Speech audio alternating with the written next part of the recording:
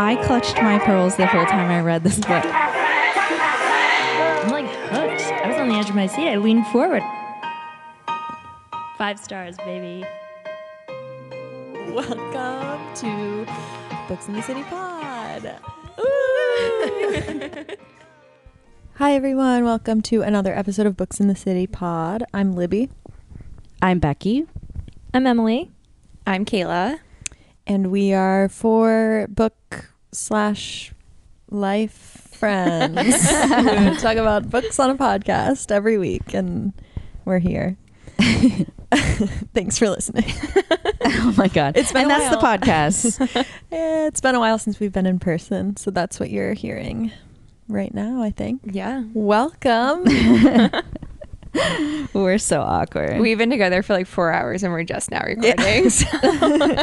Off to a great fast start. What is Classic, life? like old Books in the City recording. Yeah. Hey, Emily.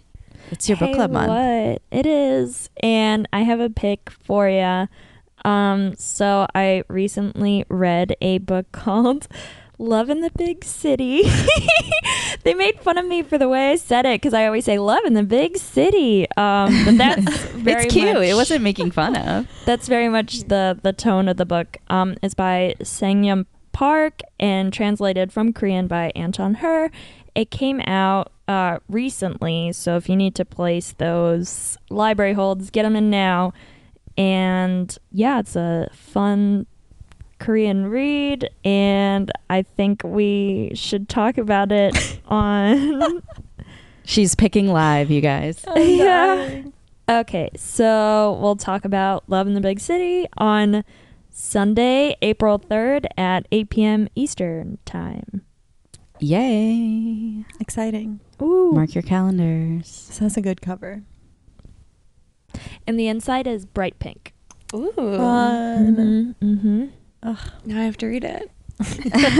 Right, And take pictures in my pink room. Yeah. Oh my God, yeah. Exactly. There's one more thing I have an announcement about, or we just all have an announcement about regarding merch. And don't fast forward because it's not just me saying go to the website and buy merch. Let us know if you guys have like a wish list of merch that you'd love to have of Books in the City. So I don't know what that might be. Water bottles. I don't know. Beach towel. Yeah. Anything you can think of that you'd maybe want to see from us, we will consider and maybe do a new merch drop. A soon. coaster with all our faces. Oh my God. Oh, fun. Well, now let's not overpromise. But you can DM them to us at Books in the City Pod, or if you want to email booksinthecitypod@gmail.com. Yeah.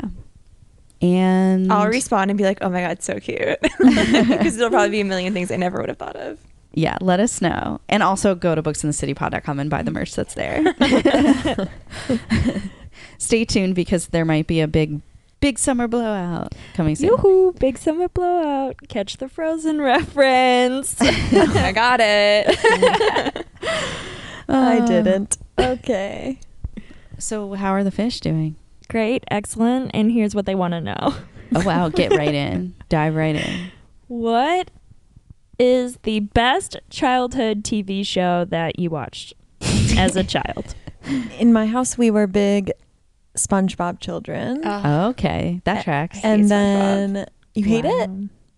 I could see that. It's a lot You of hate fart it? jokes. It's a lot of fart jokes. Yeah. And also my sister was so young and she went through that like young child, I'm so obsessed with SpongeBob stage, and we shared a room, and it was just like, if I had to hear SpongeBob laugh one more time, I was gonna like throw myself out the window. Wow. Okay. I was never big on SpongeBob. We loved SpongeBob. We've kind of talked about this with the networks too. I grew up with brothers, and so I was the one like watching a lot of what they wanted to watch, whatever. Like Ed, Ed and Eddie. Oh yeah. And Johnny Bravo and things like that. I loved Johnny Bravo. Yeah, but then I do also feel like Lizzie McGuire raised me, so those are my Love that. 2 childhood picks. We were a huge Disney family in general, like still are. I texted my siblings last week and I was like, guys, are we Disney adults?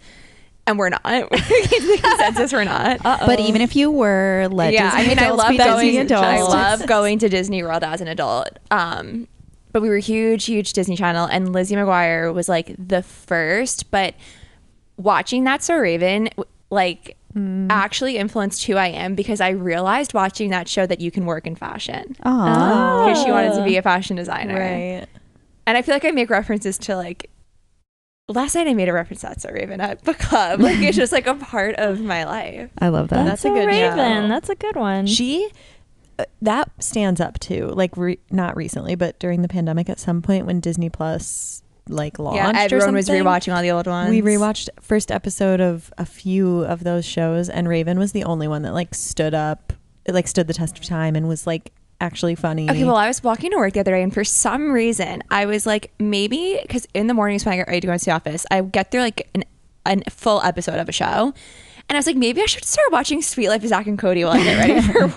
I don't know why. Okay. Like, oh, because I was putting on a fitted sheet on my bed, and I was like, I'm London Tipton in that episode when she goes to live with Maddie because her dad like lost all of his money or something. Oh, So And also in the my maid head. from Downton Abbey. yeah. I was like, wait, all of this like scenes happening when you're making. So your last bed. night at book club, I told them that when I make my bed, I always feel like Anna from Downton Abbey. Oh, wow. But I don't put a fitted sheet on every day. But I was like, maybe I need like Sweet Life of Zach and Cody back in my life. Wow. so funny. Yeah. We should do a chaos episode about like morning routines, because that was very enlightening just then. Yeah. Yeah, That really. is implying you have one, which some people might not. Well, that's your routine. Or maybe it's an afternoon routine. yeah. Well, in my family, we were PBS people for a long time. Eventually, we got cable, and then I was obsessed with Lizzie McGuire to the point where it was like, "Are you okay?" But I specifically Arthur. We watched Arthur. I feel like we were definitely Arthur kids. But there's this show, and I don't even know if it was on PBS, but this show that me and my sister were obsessed with when we were little, and it was called Kids Songs. I've met one person in my entire life who knows what I'm talking about. Oh, wow. And it was like this show where these kids like randomly decide that they want to have like a TV studio. And like I'll never forget the intro and the song. They all like run down to the like studio, and they're like, "We want a show," like literally to the executives that work there, and they're like, "Okay." And then they like Is it live action? It was Yeah. us. It's live action, but there's also these like little magical creatures that look like Furbies that aren't scary. Oh. They were in it, and so like the kids were like news anchors almost, and like the segments would be It was like like an SNL? songs. No, because it wasn't necessarily funny. It was like kind of educational, and like there would be songs and music videos, and like the music video would be to like the wheels on the bus go around, and like Oh, wow. you like learned, there was like the different learning segments and stuff. But like I remember my sister and I would watch it. We had this little like kid-sized table, and we like sit there like we were little Aw, anchors. That's so cute. But like if there's any listener out there that knows what kids songs is, let me know. I think it was really big in the 80s.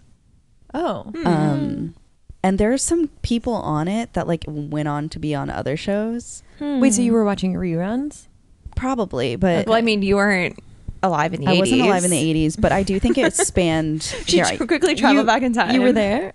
What? I'm going to look it up because I think it continued into the 90s. Kid songs with a Z. Of course. Oh, no, there's no Z. That's the Mandela effect. Weird. Okay. It ended in 98. It started in 85 and it ended in 98. Oh, wow. Okay. That's a long time. Well, anyway, that's the show that Kid was really big in songs. my house. And obviously all the PBS shows, Wishbone and like all of those were like classics. And then eventually we became the spoiled cable TV kids that my parents were trying to avoid. Oh, my God. Yeah, our family had a similar trajectory where, like, as a child, it was all PBS, and I was a real sucker for all the educational ones, but there is a specific TV show that I was obsessed with. It was called The Big Comfy Couch. Yes. I want to say Luna 5-year-old and Molly. Emily. A clown and her dolly. Yes, I had the That's a Molly good one. doll. I really tried to do those, like, she's a clown and lives in a big comfy couch, and I tried to do, she does this like floor stretching exercise where she goes around in I the never clock. succeeded, Oh, but right. yeah. One of my friends had like a mini replica of the couch. Oh my God. I was like, we had a very competitive friendship too, and I was like peak jealousy. Like, I need the big comfy couch. I also remember, there was a spin-off of Arthur called Buster's World. I remember that. And he was like the cartoon, but then they did these little interviews with children, I don't know, doing things out and about. But I remember like a circus episode. And it was a cool behind the scenes on what goes on in a circus, how you train. There was like, for a hot minute of my youth, I genuinely had career aspirations of clowning. I was my God. really I can just thinking. imagine your parents, like some older relatives. So, oh, what do you want to be when you grow up, Emily? And you're like, a clown. Listen, I always had very distinct weird tastes. This girl was like 5 years old, No, and I was really? like, I would like to play the violin, please. What kind Well, of? that's normal. That's cool. Yeah, okay. Usually that feels like a thing. Emily will say things sometimes thinking it was like this quirky part of her childhood, and we're like, no, we all had that exact experience. Yeah, just. I guess 5 is like a little young for violin. Like, I don't You're know. just Be a a child genius, prodigy. okay? Yeah. I was Worldly. But I think people with classical music, it's usually like their parents forced it on them. Yeah, I was like, yeah. I want this for me. Make it Force happen. me into it. And obviously, like baby budding scientists, I was really into those like animal shows on PBS or like Animal Planet, that kind of stuff. Didn't Oh, they wait, do Animal science on Planet. Zoom? Yeah, I liked that one. Yeah, Zoom. Oh, Zoom. Zoom. The Magic School Bus, Yeah, I like that Zaboomafoo, one. like all the Zaboomafoo. sciencey was a kid good shows one. before we got cable, and then I watched like all the things that everyone was I watching. don't remember a time that I didn't have cable. Must be we always nice. had it too. Yeah, I remember not having internet. We were like late on internet, and I would go to my friends' houses, and it was all about like playing games, and I'd be like begging for the internet, which I feel like just tracks with like dial-up. who I've become. That's so funny. We should do like a part 2 where we talk about our childhood favorite computer games, because these are Yeah. triggering me. Yes. Should we talk about books? Yeah. Yeah. Can Libby, I go are you first? I would like to be. Okay, I'm talking about a book that might be familiar to some people because it was the book club pick last month. And it was so fun having book club with you all. Just kidding. We're recording from the past and we haven't had book club yet. But I'm talking about The Idiot by Alif Batuman. It came out in 2017.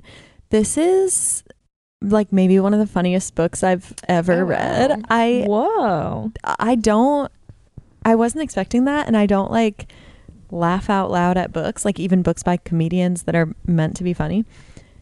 But there were just multiple times in this book that I was like by myself audibly like laughing out loud, which just doesn't happen. I can't express that enough. I'll get more into like the humor later, but it definitely had everything to do with the narrator of this book. So the title of the book, The Idiot, pays homage to the Russian classic of the same name. And I feel like that kind of sets the tone for the whole book. Just an aside about that.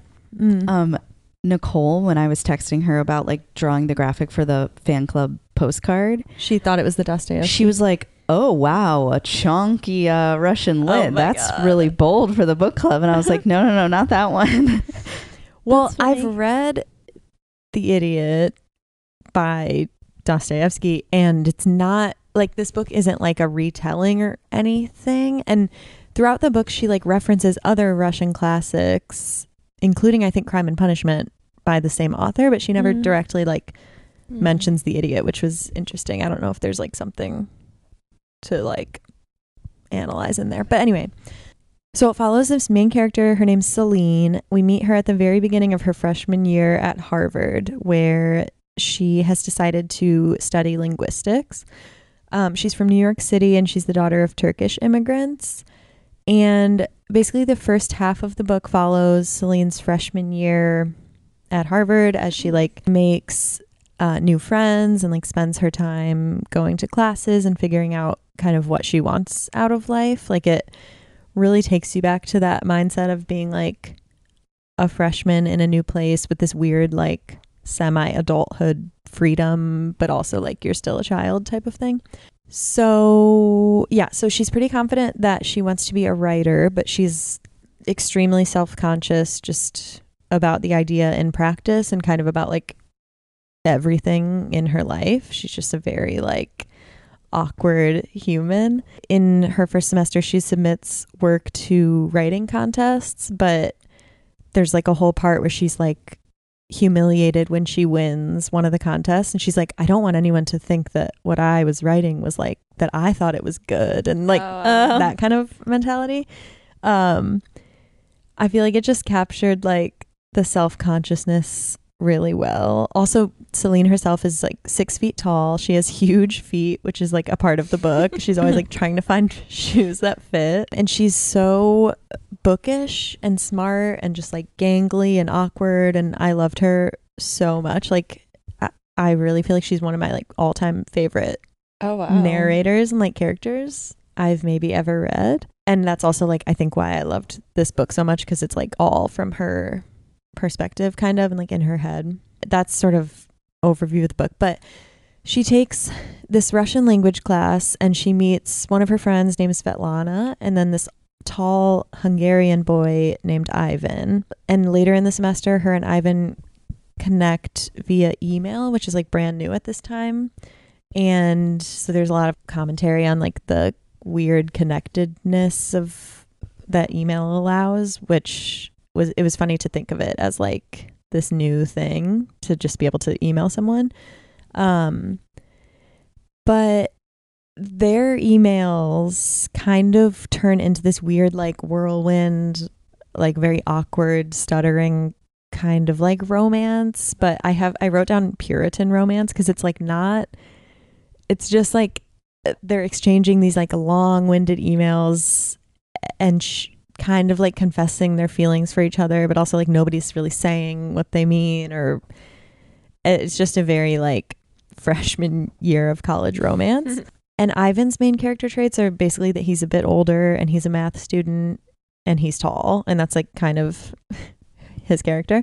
But he also, you find out later, has a girlfriend. And as Celine and Ivan spend more time writing to each other, Celine like kind of starts falling into what she thinks might be love, and obviously with the introduction of a girlfriend, complications arise. So her second semester is marked by trying and failing to avoid Ivan around campus, and kind of getting sucked into this summer commitment to teach English in Hungary, where he's going to be over the summer, and they made these plans kind of before things happened with them. Yeah, I'm not going to get too much more into it, like what actually happens between her and Ivan, or if she like actually goes through with the summer commitment or whatever.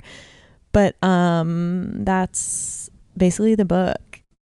And I don't know if I just made it sound like boring or terrible, but I think like a big part of it is she's a linguistics major, and there's such a focus on language in the book, and like her understanding of language as like a tool to communicate, and like all of the shortcomings of language, especially like via email too, where like things are being said but it's just like an inadequate way to like express what she's feeling, or like to actually like genuinely get a point across. So like her struggling with just like how to communicate with language alongside like her learning basic Russian, and like trying to connect with this boy who also isn't communicating. It's just like a lot of fun like language stuff, which I really enjoyed. And then especially with email too, when like the full conversation is like regurgitated back to you under, you know, in an email chain. She's just like experiencing this way of that, I don't know, language just fails her a lot, but in very funny ways.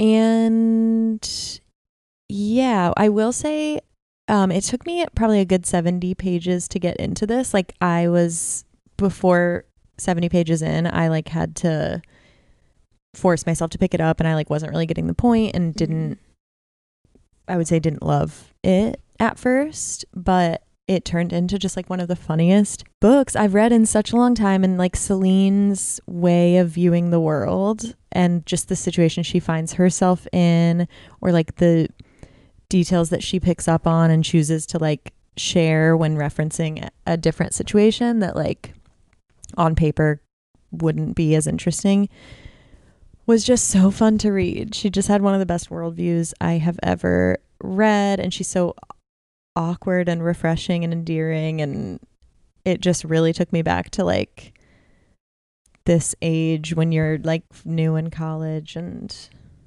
think every idea or every experience you're the first one feeling it, and like it's just everything feels so big. And yeah, that's it. I loved it a lot. I gave it 4 stars. Nice. Yeah. And I didn't know this before I picked it for book club, but there's a sequel coming of Celine's sophomore year at Harvard. Oh my God, that's cool. It's called Either Or, and it's coming in May of this year, and I cannot wait. And I'm glad that this is going to be kind of fresh when I read that. You do it for your next book club. Oh my God. Force everyone to read this who didn't. Read the series along with you. Yeah. Start over. I need to reread it. Were you laughing?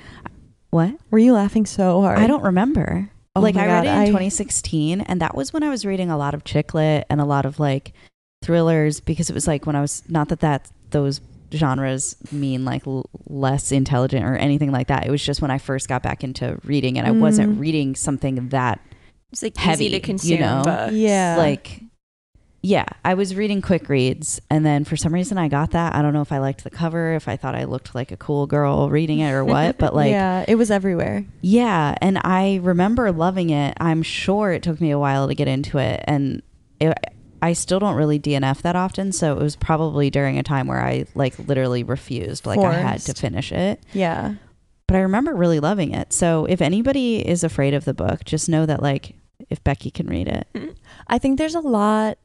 Yeah, there's a lot in there for like a lot of different types of readers. It's just like so, like, there's a scenario where she's in a shoe store and she wears a size 12 shoe, and the man only has women's shoes up to size 11. And I feel like I remember that. And then he's like, well, I have a European 36. And she's like, he and I both knew that that's an American size 11. He's trying to jam it on my foot, and he's saying it won't fit. But it's an American size 12, a European 36. And we both know it's not true. And it's just like, you just can picture this like very awkward, like girl trying to buy boots. It's so funny. I didn't do that justice, but there's so many moments I was like, I started writing in the margins, LOL, at all the parts that I was laughing at. And there were a lot.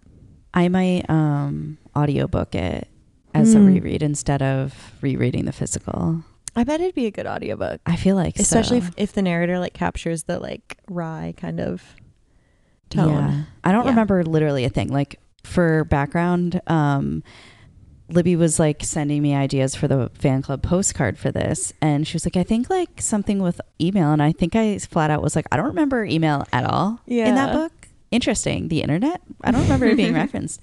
Are you sure? Turns out I need to reread it. Yeah.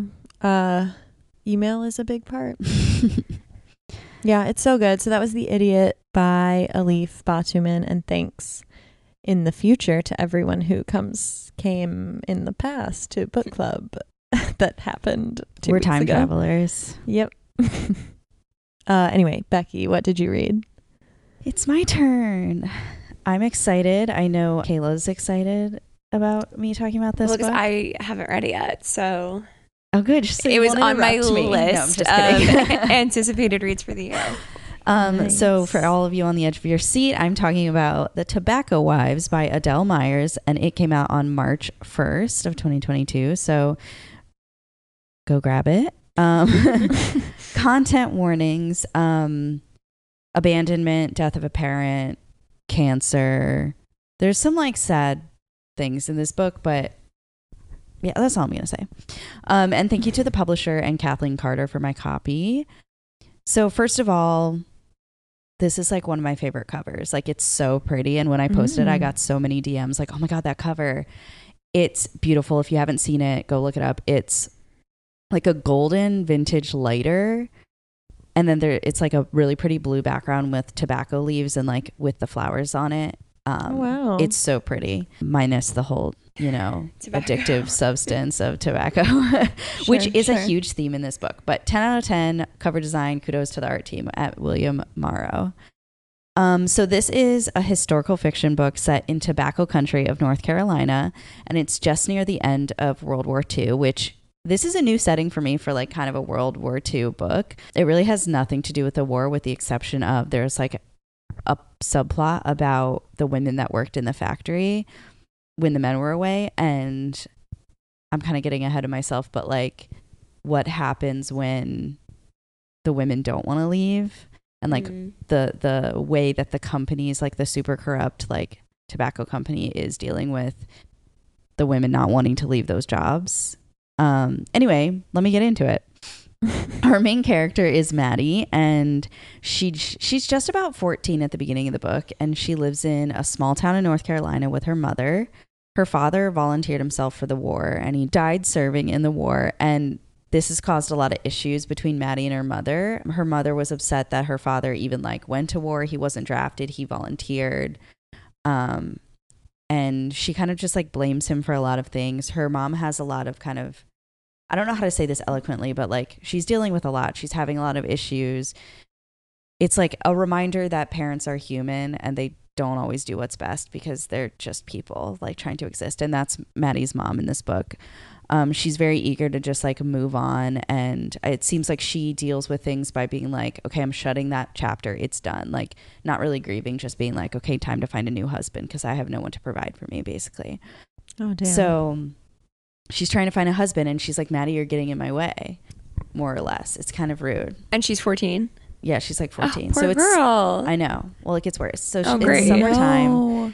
She just got out of school, and Maddie's excited about like doing kid stuff, like running around with her friend. And like Maddie's an aspiring seamstress, so she's made all these like cute summer dresses she's excited to wear with her friends and like practice her stitching, because every year Maddie goes back to her, well, not back, she goes to her aunt's house in Brightleaf, North Carolina, and her aunt is a really well-known seamstress in that town, and so she makes all the dresses for like the wives of the tobacco moguls, and they all wear her gowns to various things and in advertising, national advertising campaigns for the tobacco. So wait, Maddie's this is her aunt. Yeah, her aunt. Oh, okay. So Maddie's excited because every year she goes back to her aunt's house and helps her with some dresses, but it's like not a busy time of year. She's just learning. So she's excited to be like, I learned how to do like pleating and, you know, like I don't remember the specifics, but learned how to sew specific things. She's like excited to practice before she goes. But in the middle of the night, Maddie's mom wakes her up and is like, hurry up, get in the car, like grab some stuff. And Maddie like falls asleep in the car. She wakes up hours later and she recognizes that she's heading to her aunt's house. Because she recognizes like the path and like various places that they usually stop. Maddie immediately knows like something's off because she knows that this is her aunt's busiest time of year. Like this is when she has all her appointments for like fittings and making the dresses for like the gala at the end of the summer. So she's like, something's not right here. And then they get to this like specific gas station that is usually where her parents go and drop her off to her aunt. Like they like meet there, but her aunt's not there. Is she abandoned? Basically, her mom drives her to her aunt's house. It's clear when they arrive, her aunt had no idea they were showing up, and her mom just drops her off and is like, I'll be back at some point. And so Maddie has no idea when her mom's coming back, and her aunt's like, well, you got to help me out with all of these dresses. You have to help me with this stuff because otherwise you are going to be in my way. So she's whisked right into like the hustle and bustle of the busiest time of dressmaking season, and she accompanies her aunts on fittings and consultations. She's obviously really excited about this because she wants to be a seamstress, but she's like, my mom just dropped me off. I have no idea if I'm ever going to see her again. She's like starving because like she was whisked away in the middle of the night, and she's like now having to go to these fittings like first thing. This part feels spoilery, and I know it feels like I said a lot, but like this is not even really the book. But Maddie's aunt like suddenly falls ill in the middle of a fitting, and I'm not going to say like what exactly she has, but basically Maddie has to take over the business for her aunt in the busiest time of the dressmaking season. She has to like go to all these fittings and be like, this is the dress that like we're going to make for you. And, you know, she has to go make them. And she's also quickly like into the inner circles of these tobacco wives. And she's like living for the time of making the dresses with like the CEO of the big tobacco company in town. The wife was like, oh, you have to stay with us, and is like learning all of these deep, dark secrets that she's like hearing. And basically we get into Maddie maybe knowing something about the health effects of cigarettes. Wow. Oh shit. Wait, what year is this? 1946. Okay. So everyone was still smoking. Mm-hmm. Yes. And like they had doctors prescribing pregnant women these specific cigarettes called like mom mints. And this is the summer where like they're about to kick off this big ad campaign for mom mints, for like cigarettes for women. And they're like trying to say like, and the women were in the factory making them. So it's like by women for women, and Wow. pushing this like crazy. And Maddie learns something that she's not supposed to know, and she has to deal with what she's going to do with that information. It becomes very like Mad Men in a way, because I kept thinking about like the advertising campaigns in Mad Men for cigarettes, and how like they were fully aware that this was bad, but they had to push it as doctor approved. That's like the whole first season, the Lucky Strike. Yeah, exactly. Yeah. So if you liked Mad Men, you'd probably be into this. Has to be a weird experience reading it. Obviously in 2022, we know what cigarettes really are. But what was interesting was looking at like, we know that like big corporations, especially corporations that have to do with like cigarettes and like pharma, like we know they're corrupt, we know they're hiding things. But in this book, it was interesting to like see how it all played out, and see how somebody might react if they're like just a kid, just like already stressed as heck. What are they going to do with information that they're not supposed to know? So that was really interesting. And I mentioned the subplot about the women's rights. So that's something that happens in the book as well. There's a lot of talk and like scenes around the women in the factory and how they were treated. So I think, like I said, if you like Mad Men, you'd like this. If you are into like the glitz and glamour of like the rich people in like towns like this in the 40s and 50s, and then the corruption element, like you're probably going to enjoy this. The only critique I had about this book is it's an adult book, even though the main character is 14. Is she 14 throughout? Oh my God, this poor girl.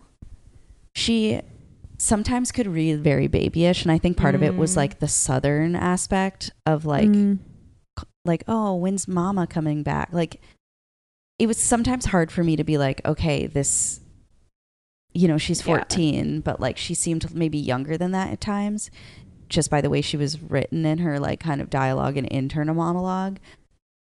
And yet like other characters were like, wow, you're so mature, you're like taking over this business. But it was easy for me to get over it. It's just like something to keep in mind. Like the book is still really impactful. I still really enjoyed it, but it was like a little bit like, oh.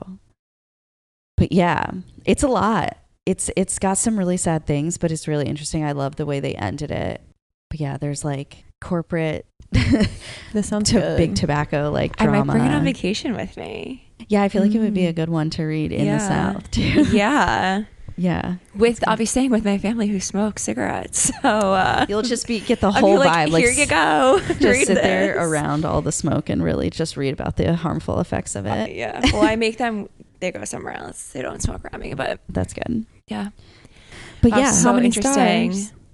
So that's how many stars? Oh, 3.75. Oh my God. Storygraph.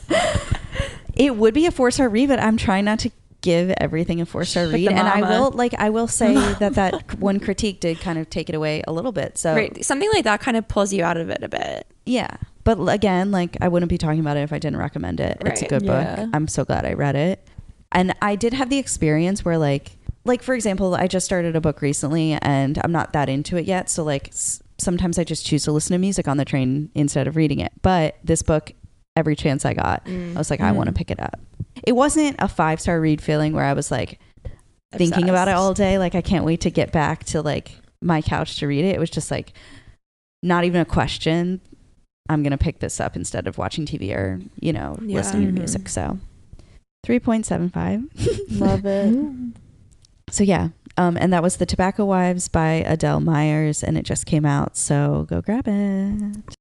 Emily, I think it's your turn. What did you read? I'm going to talk about Permanent Record by Mary H.K. Choi. Oh, yeah. This is my second Mary H.K. Choi. Also my second audiobook by her. And you know what? I really love it. I might even buy these physical books because the covers are really, really pretty.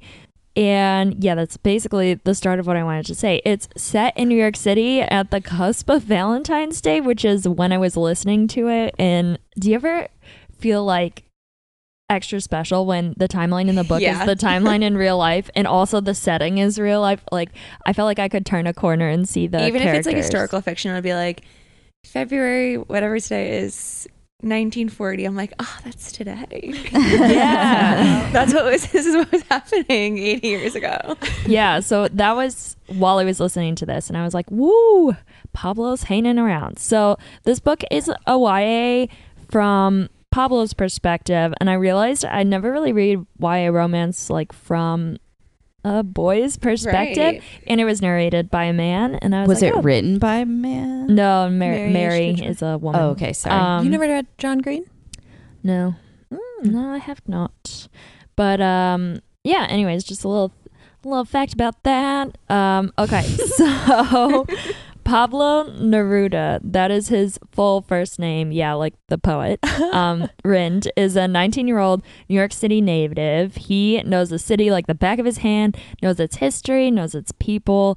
As for his name, he understands that it's a unique name. Actually, many people make the wrong assumption about his ethnicity because of it. So his mom is a Korean immigrant and his father is Pakistani, but they named him after a Chilean poet. And he makes a joke about this early on because his little brother has a tougher name, and he goes by Rain. So he's like, I know, we have funny names. But we eventually find out that Pablo had recently been enrolled in the NYU Gallatin School of Individualized Study, but he dropped out and is working at a health food store, Reed Fancy Bodega. So there's like a joke about the level of bodega-ness of this place he's working at. It seems a little high-end. Unfortunately, that experience has left him feeling a little directionless and even more unfortunately strapped with a ton of student loan debt. Wait, do you know why he dropped out, or are we just meeting him like in the aftermath? He goes into it later. Oh, okay. Yeah. So to pass time at the overnight shift, Pablo likes to make interesting snack combinations and uploads them to an Instagram page featuring like snacks and sneakers. Pablo has 19K followers, so Wow. good for him. Go, Pablo. And obviously he likes to watch the regulars come in and like judges their snack choices. For those who are not based in New York City, the bodega is a very specific experience. It's like a convenience store, but not quite. They sell tons of things. A lot of times you go to the same place over and over again and buy like the same. For me, I go to my local bodega, I get ice cream. Always Ben and Jerry's, and then you like kind of get to know the people that work there, and it's like a whole New York City experience. A lot of times there are cats, a lot of times it's like it smells weird, or I don't know. It's like your local convenience store. So, and these places are usually open like 24 hours. So one day a girl walks in at 5 a.m. and looks like she's just got back from a fashion show, and he's kind of admiring her selection because she goes for this nice brand of ice cream that he has personally asked the store to stock, and some salty snacks to complement the sweet. And she's about to add some sour gummies when he's like, whoa, let me snack doctor you, and instead recommends like a slightly different flavor. So obviously they start cute bantering about food, which is my favorite kind of banter. And when she goes to put down her card, he realizes it's an elite black Amex.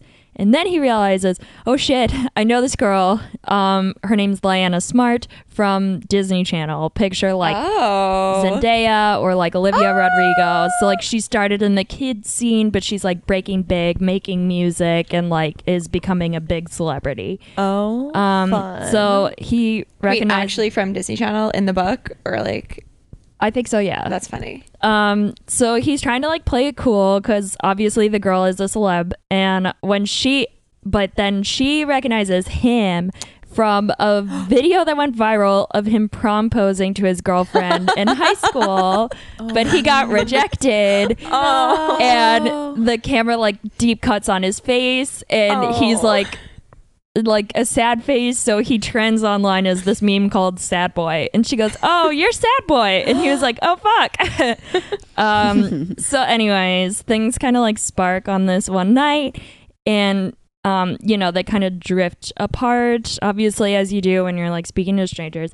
And it all kind of starts to feel like a fever dream to Pablo when he's stalking her Instagram page and realizes she's kind of subtweeting their inside joke through hashtags on her, oh my God, on her pictures, on her like recent promotional tour. And he realizes, oh, she's back in New York City and she's subtweeting through a hashtag. Maybe they want to reconnect. And IDK, maybe they do. She wants him to know. Maybe you have to read the book to figure out what happens next. So in terms of plot, I'll just like leave it there. So the first thing I loved about this book, it is so New York City. Like, it was clearly written by someone who grew up here, and it's just like a different flavor of person. Like, I don't know how to describe it, but the way that Pablo interacts with like the people of the city, the people he notices, was really reminiscent of a lot of the people that I know grew up in the boroughs. And especially because I go to a CUNY school, we get a lot of like commuters from all different boroughs in the neighborhood, and he was very much like of those types of families. They're like mixed families. They're like really culturally competent. He has like sophisticated opinions about like British snacks versus Jamaican food. He's like, you go to this spot for this thing, and it's just very like New York, and I think she really nailed that. The only thing that I was gonna say is they make an inside dig at the CUNY system in this book, and I didn't appreciate that. Oh, damn. Right? Public Gallatin. schools change lives. The other thing is Pablo is such a relatable person for me. So I have a younger brother who's never going to listen to this, so I can talk about him.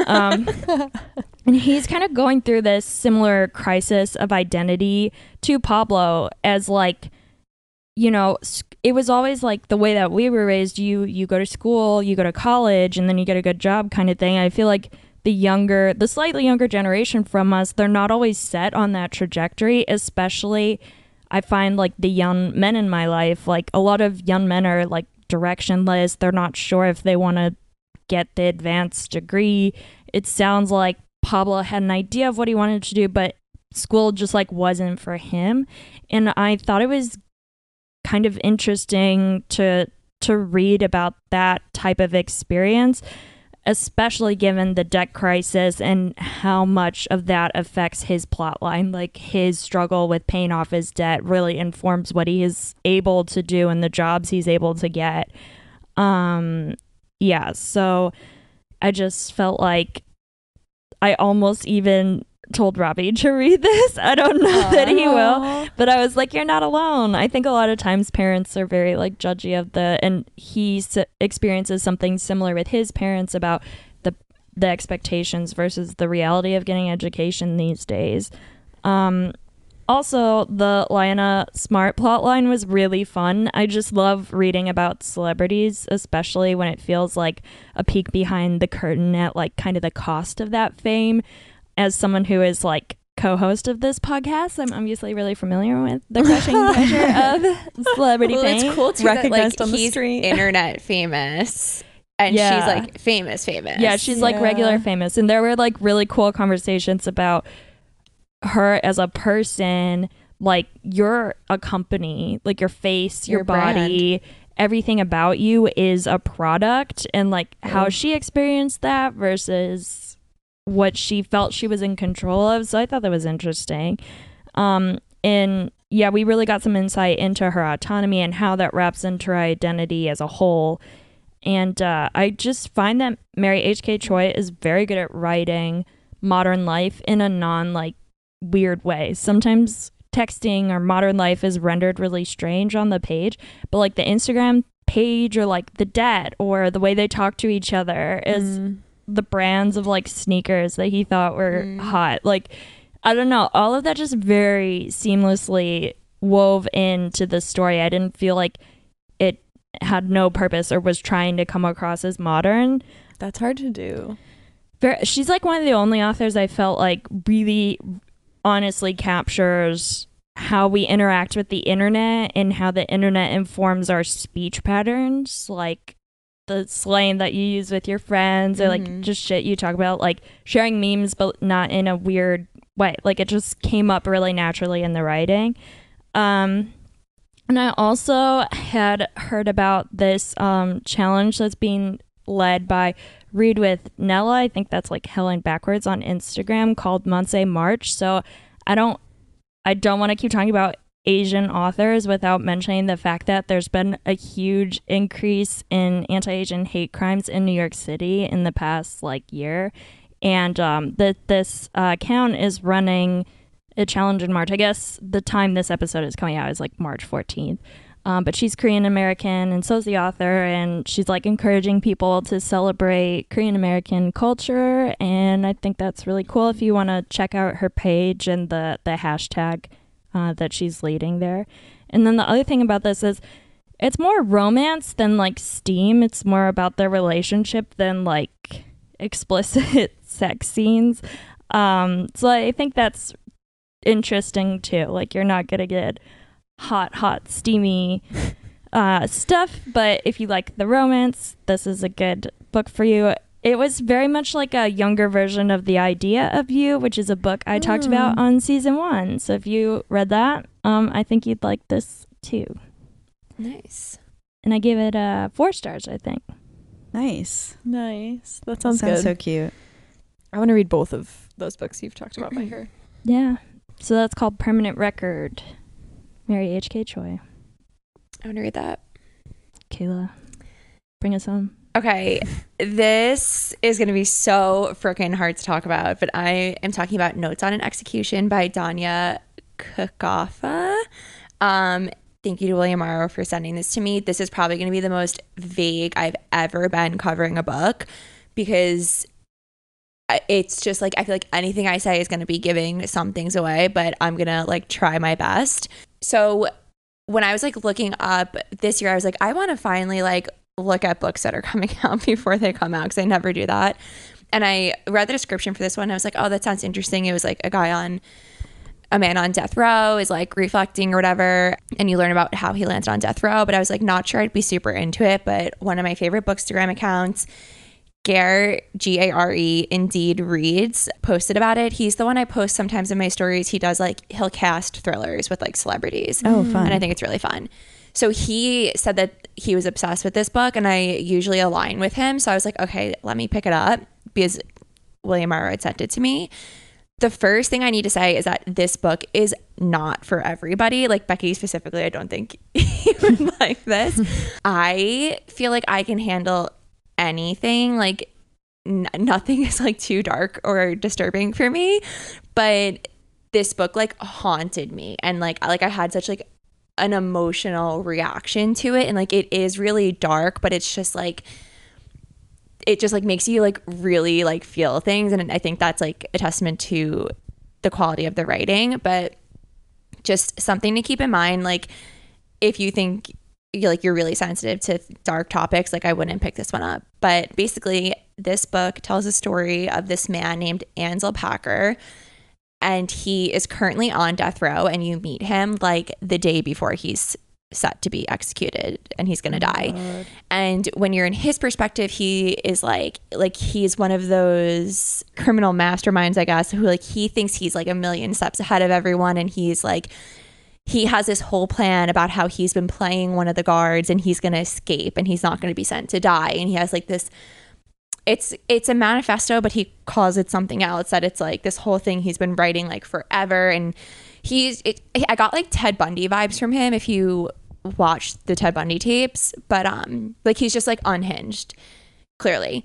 And then if you're also in the perspectives from the women who have impacted his life and who he has impacted as well. So when like you meet his mother before he's born, and then when he's a baby, and like obviously like traumatic things happen there, that makes you realize like, oh, this is, you kind of like see how like it brings to question that thing of like, are you born a killer, or do things happen that like bring you to that point? And this book did a really good job of like, these are the life circumstances from the very beginning.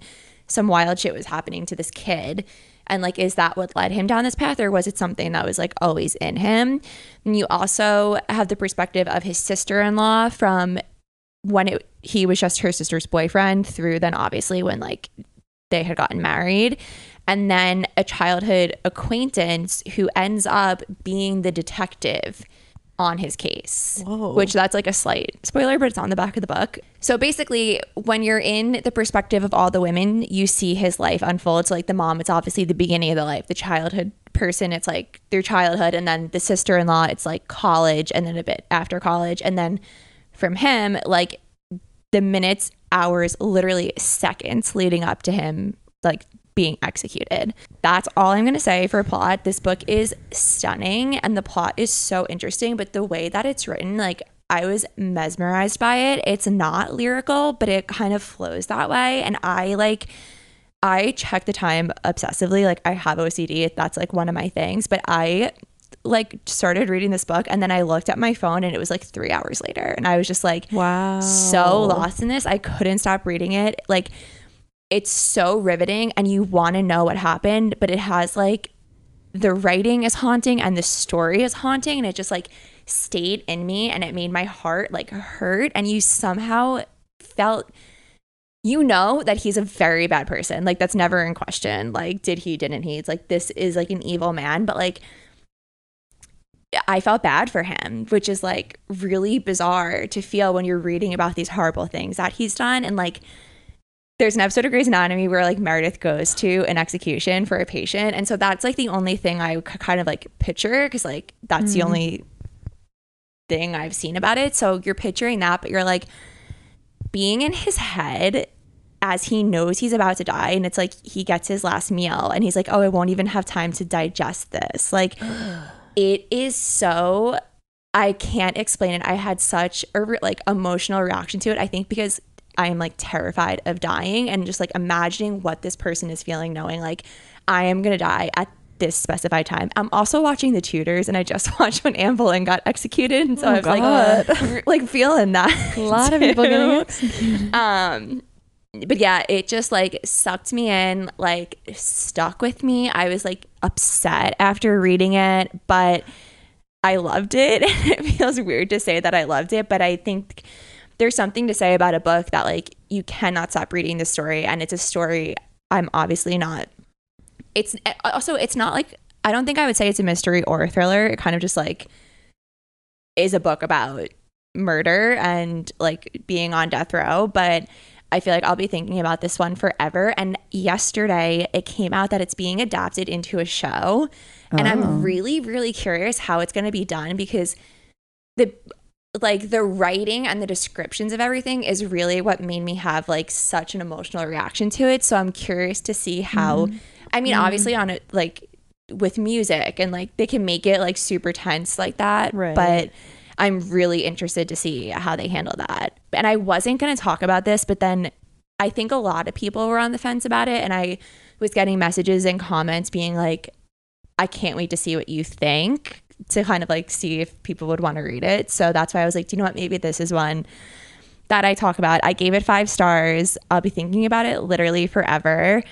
Just like, I would pick this book up when you yourself are in a good space and a good headspace. Like if you're like having like a bad week, like don't pick this up. It'll just ruin it for you or make it worse. But this might be a spoiler, but can you say like the other women besides his mom who you hear from, or that's his sister-in-law? And you said, yeah, sorry. Wait, do you also know why he's in jail or not? Like why he is on death row for murder? Oh, sorry. He's like a serial murderer. He murdered one person. Murder is all I'll say. Okay. So you know he's on death row for murder in the beginning, but then you're reading at the same time as you're reading him like in the transport going to the other facility, like he says goodbye to his cell and like the cracks on like all this. It's like so really crazy. Yeah, and then you're getting the story told from the beginning, and also like the women's reaction to his execution and like finding things out about him, and it's like really, really hard to talk about without spoiling. But yeah, it was just like, I've never read anything like this. I feel like, I'm sure maybe I will one day, but like I can't, like I have nothing to compare this to. Like just so well written, and I'm pretty sure this is her debut, and like I will read everything else she writes. Like it was, wow. I feel like I don't really comment on like great writing that much, because I read a book for the story, but like the writing was just so beautiful. So yeah, 5 stars. That was Notes on an Execution by Danya Kukofa. I think she did write another book. Oh. Called Girl in Snow, based on just what I Googled just now. Oh, I have to read that now. You gotta pick it up. Yeah. So what's on your TBR? War of Two Queens by Jennifer L. Armentrout, the next from Blood and Ash book. Armentrout. Yeah. Nice. Becky? On my TBR is The Beautiful Ones by Sylvia Moreno Garcia. Libby, what about you? Well, on my TBR, I wrote these notes like during the break, but anyway, on my TBR, but I already read it, is Fiona and Jane by Jean Chenho. And I liked it. But it's on my TBR. Emily, what about you? I want to read Yoke by Mary H.K. Troy. That's the only book I haven't read by her. So that's a good cover too. I will complete the catalog. Where are you guys on the internet? I'm at the Lazy Library. I'm at Sleep, Run, Read. As you yawn. Sleep, Run, Read, Repeat. She was sleeping just now. Yeah. I'm at Becky in the Bookshelves. I'm at Kara Adwet, and you can find all of us at Books in the City Pod. Make sure you're following, tagging us, using our hashtag MyBooksInTheCity. Please follow, subscribe, whatever it is you have to do on whatever podcast platform you're listening on. Leave us a review if you like what you're hearing. If not, don't. If not, just stop listening and go away. Yeah. And yeah, head to the website booksincitypod.com for literally everything: merch, book club, fan club, all that fun stuff. Thanks for listening. Thank you. Bye.